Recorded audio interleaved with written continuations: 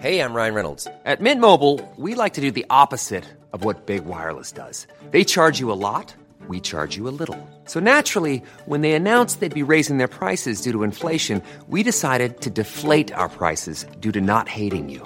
That's right. We're cutting the price of Mint Unlimited from $30 a month to just $15 a month. Give it a try at mintmobile.com/switch. $45 up front for 3 months plus taxes and fees. Promo rate for new customers for limited time. Unlimited more than 40 gigabytes per month. Slows full terms at mintmobile.com. We never really notice oral hygiene, except when it's bad. The latest research suggests that we can't really blame genetics for this, but rather the oral hygiene of everyone else in your household. I'm Alexandra Ashcroft, and I caught up with Dr. Adam Roberts, who helped lead the study that discovered this when he was working at University College London's Eastman Dental Institute. We were interested in what lives in our mouths, and we were interested in this because it's got a bearing on health and disease. So oral diseases are kind of an ecological problem. There's not one single organism which is responsible for gingivitis or periodontitis. And periodontitis is a more severe form of oral disease where you can actually get bone loss. Those diseases are some of the most common infectious diseases on the planet. And there's a massive proportion of the world's population which are affected by oral and dental diseases. So what did you find out in your study when you were looking at the bacteria in saliva? So we had a unique opportunity to look at the bacteria in the saliva of a rather large family where we've also got the human genetic data as well. So that enabled us to be able to marry up the human genome data that we had with the taxonomic details of the residents in the mouth. That was unique. That's never been done before. And what did you find out?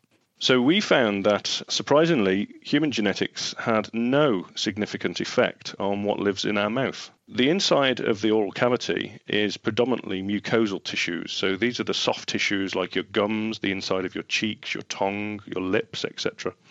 And the human immune system interacts with the environment through these tissues, and that's all down to our genetics. So we thought that if we had differences in genetics, that might give us differences in the mucosal immunity, and that may actually affect the bacteria that are able to live within the oral cavity. But that's not what we found at all. We found that the main driver for similarity was who you lived with at the household level. And how long does the effect of the household persist? So we found that the effect of the household persists for at least a couple of years, which is kind of surprising, but it may inform us about the resilience of the community. So even though the household kind of shapes the community that you have, your community is also very, very stable. So after individuals leave the family home, you can still recognize where they've kind of come from. Is this more than just a sort of fun academic discovery? Well, I think it's important to understand why we've got certain bacteria living in the oral cavity. The composition of the bacterial community within the oral cavity can really affect health and disease.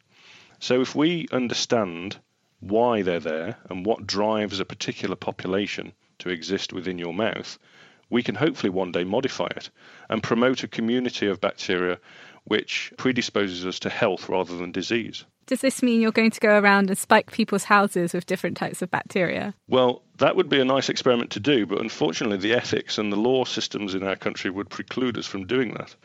But we can do something quite similar. So there are experiments underway at UCL where researchers are looking at probiotic effects on the oral community. And that may be an accepted way forward to modify the composition of the bacteria within the oral cavity. Are you saying we should all be drinking probiotics then? So I can't say that at this point. We need a lot more evidence in order to make those claims. But what we can say is that actually your environment has far more of an effect on the composition of the oral microbiome than your genetics does. So therefore, in my mind, I think it will be easier to modulate. It will be easier to affect because you can concentrate your efforts throughout an entire household. I guess oral hygiene is now another thing you can blame on your siblings then. That was me, Alexandra Ashcroft, speaking to Dr. Adam Roberts, who is now based at the University of Liverpool. The research was published in MBio. Planning for your next trip? Elevate your travel style with Quince. Quince has all the jet-setting essentials you'll want for your next getaway, like European linen, premium luggage options, buttery soft Italian leather bags, and so much more. And it's all priced at 50 to 80% less than similar brands. Plus, Quince only works with factories that use safe and ethical manufacturing practices. Pack your bags with high-quality essentials you'll be wearing for vacations to come with Quince. Go to quince.com/trip for free shipping and 365-day returns.